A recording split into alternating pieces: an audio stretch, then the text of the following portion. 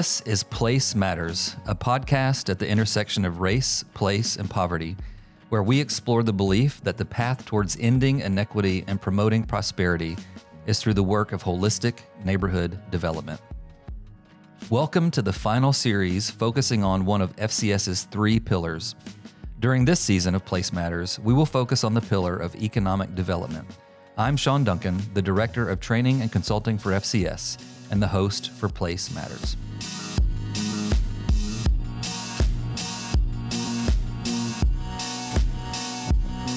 FCS has chosen to work in historically black and brown neighborhoods that are experiencing the concentrated forces of inequity. All too often, neighborhoods that have been deliberately disadvantaged get blamed for the conditions that are out of their control. And at the same time, the solutions being devised don't include them either. This is painfully obvious when we look at the ways our cities think about economic development. Most of the systems and strategies we are using are creating the problems, not solving them.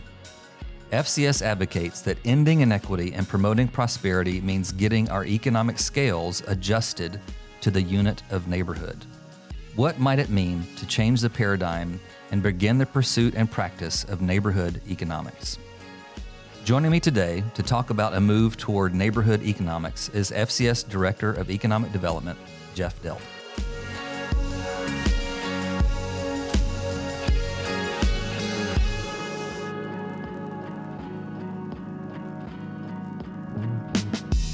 Jeff Delp, you are the Director of Economic Development for FCS. It's a pretty obtuse phrase, right? Economic development, or is it economic? What do you go with? Economic. Economic. So I'm a pecan person. Okay, yeah. pecan. Okay, so economic development. What does that mean what does economic development mean for FCS? Oh, man. So we define success in economic development in a couple ways. One, we want to create jobs here in the community. So one of the things that South Atlanta has struggled with over the years is having local jobs that people can access without getting into a car or going a long distance. And so we want to create jobs that are based here in the neighborhood. We want to create a healthy gathering spot. And so, when I moved to South Atlanta in 2001, the first thing that struck me was there literally was hardly any place to go. If I wanted to get out of the house and get food, I could go down to Ato and go to their snack little vending machine in their break room. So right? Peanut M&Ms wasn't enough that's for you? Where I could go, right? And something we heard early on was that, man, if we want to invite people over or do something, like we have to always leave our neighborhood. So we went there to be a gathering spot for our neighbors. But not only that, but when I think about cities, when I think about neighborhoods, I also think about their commercial districts, right? So I'm from Philly. I think about Center City, or here in Atlanta, you talk about East Atlanta, you think about the Village, or you talk about West End, right? You think about Ralph David Abernathy. And so having a commercial district provides identity for the outside to say, hey, South Atlanta is here. And that's how a lot of neighborhoods, that is their identity for a lot of folks, like right? Where you have your commercial activity. Yeah, and so that's a hope for us as well. And then, of course, we want to connect people to something that they actually want, right? So we're not going to sell widgets just for the sake of selling widgets, right? Mm-hmm. And so for us, that's looked like selling coffee and selling groceries. It could be any number of things, right? But the important piece of that is that what we do here is for everybody. Again, so I moved here in 2001. The city began changing very rapidly in 2012. And one thing I remember just realizing, and this is before we opened the market, was most of that change wasn't for our neighbors. It's for the people who were coming. It's for the people who were coming. And some of that was overt, some of it wasn't, but that definitely was a feeling. And so one thing we've always tried to do with our stores is make sure anybody who walks in can feel like it is theirs. Right. We do that through price points. We do that through who we hire. We do that through where we put the front door, product mix. But if you're a high school kid, if you're a senior, if you're shopping with EBT, if you have $1 million in your bank account, we want you to walk in and feel like this is your store. Wow. Yeah, we've talked a good bit about how you've said we've got to change the paradigm when we think about economic development. That we need something that's more like a neighborhood economics is what we need to be thinking about. So what is the current paradigm we're operating with, and what is the changed one you'd like to see? So the current paradigm is one that's pretty unique to. Is this where we say insert rant now? Yes, incoming rants. And so we have sold our soul to the car. And so for the last 60, 70, 80 years, almost all of our development in this country has been centered around the car. And what that's done is that has pushed economics to the edge of town. We're outside of town. And it's become really convenient when you have a car and you can get there. But what is left behind are folks who don't have access to that car. And so now they're forced to fend for themselves, literally. And how do you get groceries? How do you get food? How do you get household supplies, whatever, when the system literally wasn't built for you? And so, you go back 100 years, and there's tons of things that are better now than there were 100 years ago. Some things are worse. And this, in my opinion, is one thing that's worse, is that you go back and look at our city 100 years ago, and there would be a small little grocery store every half a mile, right? And you can walk that. Versus now, we have these big, huge grocery stores that suck out all the people who can get there and leave behind those that can't. So versus, 1920s, then I could have a map that I can show you here. You can see where all these grocery stores were, versus now they're all on the edge, right? Wow. And so if you're walking, you're done. You're done, right? You can't. But walk at least our public transportation, though, is really can efficiently get people to those. Absolutely, yeah. So if I could actually walk 4 miles faster than the bus would get me there. So there's that problem. But it's not only the location; it's also the style of style of stores, right? So now, because more people can drive there, you have bigger parking lots, bigger store. They're now corporate stores, right? And so versus the mom and pop store, and you think about how how important Main Street is to these neighborhoods. Well, the owners and operators of those businesses are just as important to that neighborhood as their business is, right? And you think about a Target, everyone loves Target, but Home Depot and all the big corporations, right?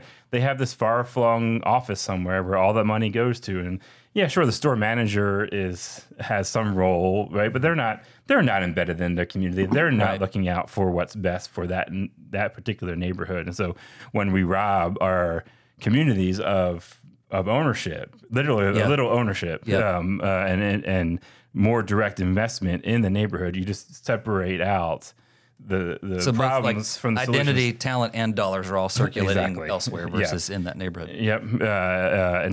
And getting there, it gets more dangerous because we build bigger roads so we can get there faster. So anyway, all of it is tied together, and all of it is around when we in the 40s and 50s and 60s began just building everything for the car, and we just said, you know what? That works, and kind of forget about everybody else. So what is a neighborhood economics paradigm? What does that paradigm call us towards? Smaller, right? And so bigger isn't always better. My wife's from Texas, so hopefully she's not listening. But bigger is not always better. Sometimes smaller is better.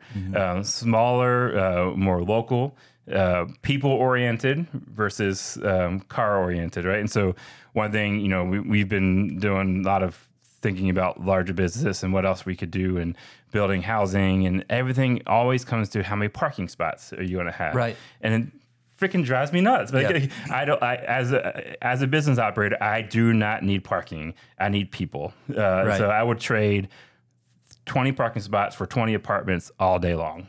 Right. And we've gotten away from building stuff for people. How we build is solely decided around car throughput, car parking, how much traffic. And that's in that you have to pass those codes, right? I mean, those are formulas that you have to, starting a business, you have to show that you can do that before you can open your business, right? And people talk about how do you market? What's your marketing budget? Look, my best marketing is our sidewalk, right? Because I can't compete with Starbucks marketing department, right? Come on, Jeff. They're going to be better than we are. You just need a weird mermaid on the cup, and I think that'll do it for you. And so the challenge for a small business like ours and others that we would love to see built is the minute someone gets in their car, I can no longer compete. Yeah. Right? Because you can go to Publix, you can go to Kroger, you can go to Starbucks, you can go to any other place that's probably going to offer at least more products, sometimes a better product, sometimes maybe better prices. But in the car, you can get there. Yeah. But if, the person who lives on the edges of the block, we win that all day long. Why would you get in? Why would you go 4 miles down the road to get what you can get across the street. Right. Our challenge is there just aren't enough people who live in what would be our target demographic to make a business successful. And so as we've built things for the car and spread things out, and everything is single family zoning and everything's got parking, you literally don't have enough people who can support. The land is taken by single family houses, parking, and the density doesn't allow your business to. Exactly. So what? We're not going to compete with the big guys. Right? We're not. Like, the system's not there for us to win. And so when you're thinking about these businesses, like we're really geared to serve only the people who've been left behind. Yeah. And what would make us successful is being able to lure in some of the people who are being sucked out. And that gets hard as everything's still built. And what would your maybe argument be for those who can get in the car? So like what you're describing for like a neighborhood scale economics makes perfect sense for those who lack access. And so it's a matter of justice and equity and fairness to have neighborhood scale businesses. But would you say there's benefit for, even if you got the money, the time, the privilege, the vehicle to go out, what would be your justification to say, actually, you're better and we're better if you participate in that smaller scale work? So I would actually say, you know what, go shop wherever the hell you want. Okay. Right? It's not going to change it. It's not going to change the paradigm. Okay. But don't get in the way of stopping from things being built better. That's actually the bigger issue. Like, we could all go shop at the small mom and pop place, and we could all do that. And that would help. But what's hard is, you referenced are the laws that literally say you cannot build better. Yeah. You have to have parking. You can't build apartments here. Wow. And so you follow any sort of thread on any sort of social media around urbanism, right? Yeah. The word NIMBY, right, is there, right? Not in my backyard. Yeah, exactly. Yep. And so to understand that, hey, like, how we've built our cities for the last 80 years is fundamentally wrong. And we have to change it. Yeah. And changing it means that I might have to give up something. Yeah. Right. And that could be any number of things, but not standing in a way of realizing that we have to go back to something that's not so car centric. And this might surprise you. Like, I'm not saying no cars, right? What? But we have to admit that we have built everything almost entirely only for the car. Yeah. And that is what has to change. That we have to be able to say there's more than one way of doing it. And it doesn't even seem weird to us. Like, I feel like it's fish doesn't find water weird. Like, we just assume cars have to be the center of all of our design. But could we assume the neighborhood or people could be at the center of that design?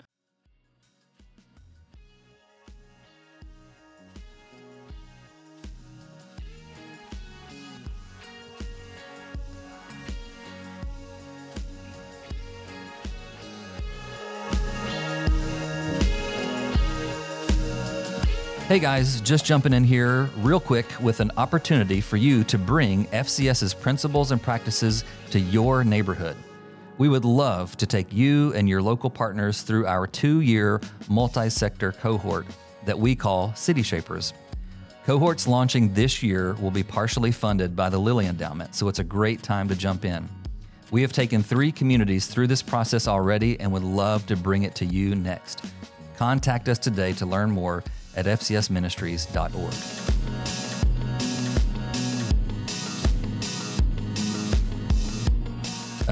You've talked about, so the system is against what we're trying to do, which means like we can't just recruit businesses to come into South Atlanta. So we're doing, and I've heard you call it like a pre-market solution.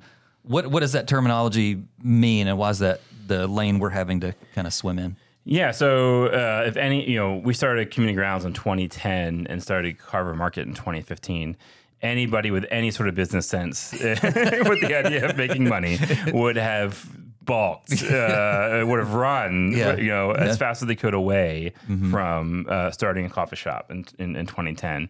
And we were sometimes laughed at trying to start a market in 2015. Yeah. And what I've watched in that process is the value that these businesses have brought to our community far outweigh the revenue, the dollars that we've invested to keep them afloat, right?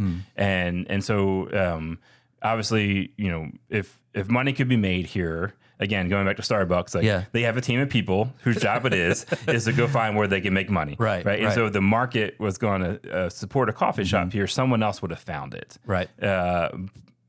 And for us, the pre-market intervention is, man, like we can run a store here that provides the jobs, provides the neighbor gathering spot, provides a sense of place and identity, and allows the value of that to permeate in a neighborhood now, not when the new people come. Right. That's the problem isn't businesses coming, it's when they come. Right. And it's who they come for. Yeah, for him. And so for us, it's okay, let's run a store now. Let's not wait for 15 years until, and now you look around now, there's a coffee shop half a mile away, another 1 mile down the street, right? And so they're popping up because there's more people with more money, right? But we've been able to have this for the last 15 years, or we have kids, young adults who work downstairs who've grown up with this store. This is their store, right? And they now work here, right? And there's studies of the big G word, right? Gentrification. But the benefit of gentrification is when people can grow up around it, and the change is slow, and they get to be part of the process, right? And so now we have leaders downstairs who are making a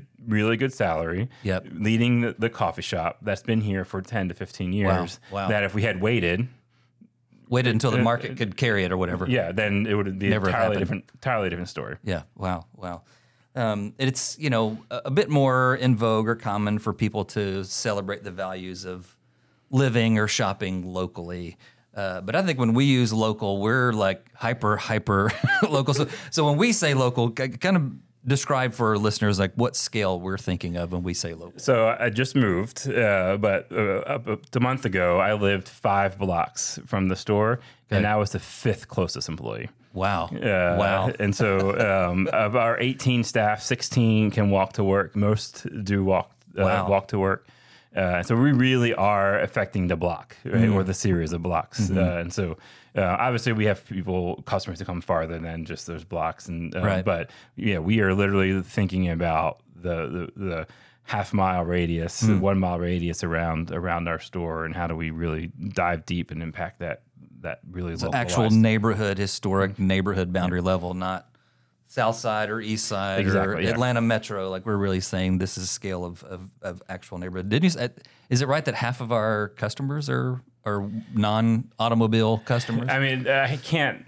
If you ask me to put it on the screen, I can't. I can't. But I can tell you this: so we can see up to 400 people a day. We can survive on less than 10 parking spaces. Wow! Probably because people turn over and they're not sitting for a long time. But people are walking in the door. It helps that there's a high school down the street, and most of those kids don't drive. So that's, to be honest, it's a big part of it. But the bus, the bike, walk. But we do not, for a store that sees 400 people. The amount of parking that we would need is far less than most stores would. Yeah, the parking lot is only full when there's some sort of event like going on or something. Yeah, like when Lupton Center or something. All right, moving on to when we failed to send them the alternative parking map. Not that that's ever happened 12, 15 times, something like that. Well, when it comes to starting businesses in historically disadvantaged neighborhoods like South Atlanta, I've heard you say that what you actually do doesn't really matter. What do you mean by that? Like what we do doesn't actually matter? So what matters most is, again, who is it for? Okay. Right? Because that can be snuffed out in real quick, right? And so like we sell groceries and we sell coffee, but you could sell, I don't know. You can sell sweatshirts. You can sell watches. I mean, you can whatever it is you want to do. Like, it can be a myriad of things. Right. But what matters most is your belief, but also others' belief in you that you truly mean that it's for them. And without that, whatever you do won't matter, right? Because you could have the best program in the world that sells the best whatever in the world, but if you do it and it's not for your neighbors. It's not gonna, even if you're doing what we've done, grocery store in a food desert that you're likely going to subsidize. I've seen attempts at that, but when you walk in, you're like, who's this for exactly? Like, it's really beautiful, it's great and all, but like, is this really scaled, fit, suited design for the neighborhood that you're actually in? So early on when we opened, people would often refer to us as the little organic market, and I fought against that as hard as I possibly could because organic means expensive, right? And a lot of the funding that we went after had money tied to local, and I argued that Coke is a local company, right? So you're going to fund me to sell Coke, right? But we told everyone look, sure, we'll put the organic whatever on the shelf, right? But we're going to sell Cheetos and we're going to sell Coke, and we're going to put cut fruit next to it, and we're going to give people an option, right? But we're not going to make a moral judgment that what your choices can and can't be. Yes, right. And so and having what people are familiar with and recognize and know helps that sense of belonging. Now we could have goals to move people to healthier choices, and that's okay. But fundamentally, you have to have what people want. And like it or not, I just had a bag of Cheetos before this podcast. He did. There's still some orange dust on his fingers, I'm pretty sure.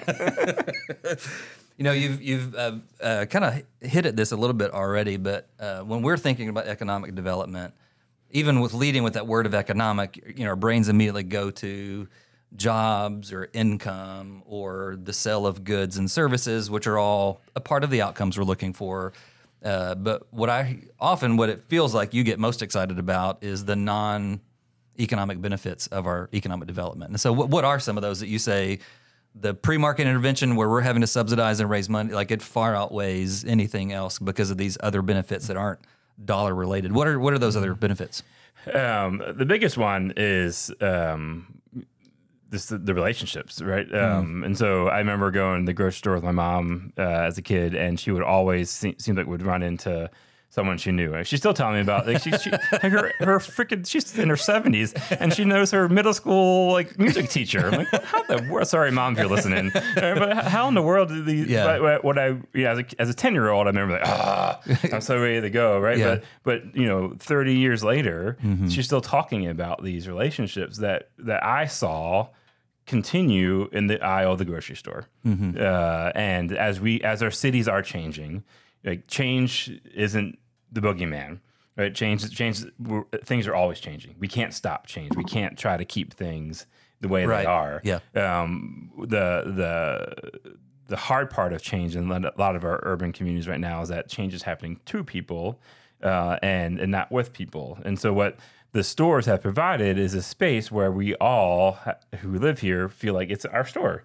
Right. And so I'm standing in line with a kid who goes to high school, who's also standing in line with now his principal, right? And maybe their mom's in the parking lot, right? But we have all these unplanned interactions, right? That you just don't, you're not walking around the neighborhood, knocking on door to door and saying, how you doing today, right? But you're all talking to the person in front of you in line at the coffee shop or in the grocery store. And so that sense of we have a spot that we can get to know one another. And even if you don't know people by name, there's a familiarity, right? And so I've watched other neighborhoods kind of dive into this, Facebook kind of, rants around, those black kids standing on the corner or, those gentrifiers, everyone does it. And it's usually out of a lack of actually knowing each other and lack of knowing each other, right? And you may not know their names, but at least, hey, I saw that kid down at the store the other day, right? Or they know me because they see me walking to the store. So that it just provides a layer of familiarity, and it lowers the level of mistrust. It allows us to see a little bit better about each other because at least oh, you live here, or hey, you're literally a person. Yeah, you're an actual human I should being. treat you like a person. You're not a demographic profile. You're a person. And so that's been. I think South Atlanta has been able to avoid some of the worst of some of that kind of as change happens. Not entirely because of the stores, but I think they've played a pretty big part of. There's been a lot of other intentionality along the way to help with that, but I've seen the power of that. And then now we have neighbors serving neighbors, right? So our head of our kitchen, the head of the bar, head of the grocery store, all live here in the neighborhood, right? So they're hearing people's stories. I can't tell you how many times we've given people's rides somewhere or helped people out in a tough situation or celebrated life events, right? Just because that's coming up. You're proximate. You're proximate, right? Yeah. And so to me, the dollar value that you would assign to that is, I had no idea how you would do it, but it'd be lots of zeros. When people talk about the grocery store and they ask some of the financial side, pretty clear in saying the amount we subsidize to keep the grocery store up, there's nothing else we could spend that amount of money on to do as much good as being done. And it's not just because of fresh food. It is that. It is disrupting a food desert, but there's all these other non-dollar related impacts that keep happening with the stores. So I say the relationships, and I also say the sense of identity, right? Again, I think this may be a little bit unique to South Atlanta, but when we say South Atlanta, no one knows where in the world that is, right? Like, is that the airport? Is that underneath Interstate 20? Is that McDonough, right? But you can say, oh, I live near Carver Market, right? I've been there. I love those sandwiches. That coffee's great. Exactly. Yeah. And so it provides a sense of identity for the neighborhood beyond what maybe we would have had without it. Yeah, there are a lot of models out there for trying to do economic development in under-resourced neighborhoods. We've chosen the model of making sure the business is in the actual neighborhood. It's with the actual neighbors, meaning that they're employed from the neighborhood, and also that its goods and services are for that neighborhood versus like a factory that may ship things out. Why is that the approach we're taking? Because I thought it was a good idea. Because it's the way we've always done because it, I'm smarter than everybody else. I mean, some of it, it's the ethos of our founder of how we got here, right? So we've kind of always run the store. So we've kept running a store now. We've changed that store, right? But some of that we've kind of inherited that. But I think ultimately, for me, why I keep doing it, right, and why is, you get the question. Of course, I get the question too. Like, does Carver Market make money? And I want to be like, it doesn't effing matter, because it doesn't. Yeah, right. I mean, now it matters how much money we lose. Yes. Right. Money is not like Joy. Our development director. We're FCS is not made of money, people. It does matter, but there's part of the reason why neighborhoods don't have stores like Carver Market Community Grounds is because the only thing that has mattered is the bottom line, right? And so if you can still care about the bottom line, but add in the job piece, add in the sense of place piece, add in the relationships, add in the gathering spot, then you can define success differently, and you can have the metrics and the outputs and all the things that come with that grow beyond just how many cups of coffee we sold. Right. So if you looked at us and you judged our success based on how many groceries we sold, how many cups of coffee, by the market standpoint, we would be a failure. But if you ask any nonprofit in the city of Atlanta or the state of Georgia, is Carver Market a success? I would love to know who says no. I'm sure someone out there. The Philly side of Jeff will come out. Yes, I will come to your house. No, never mind. I won't do that. Oh, man. Well, this is great. I can't wait for more conversations on this stuff. This has really been wonderful. Thank you, Jeff. Thank you.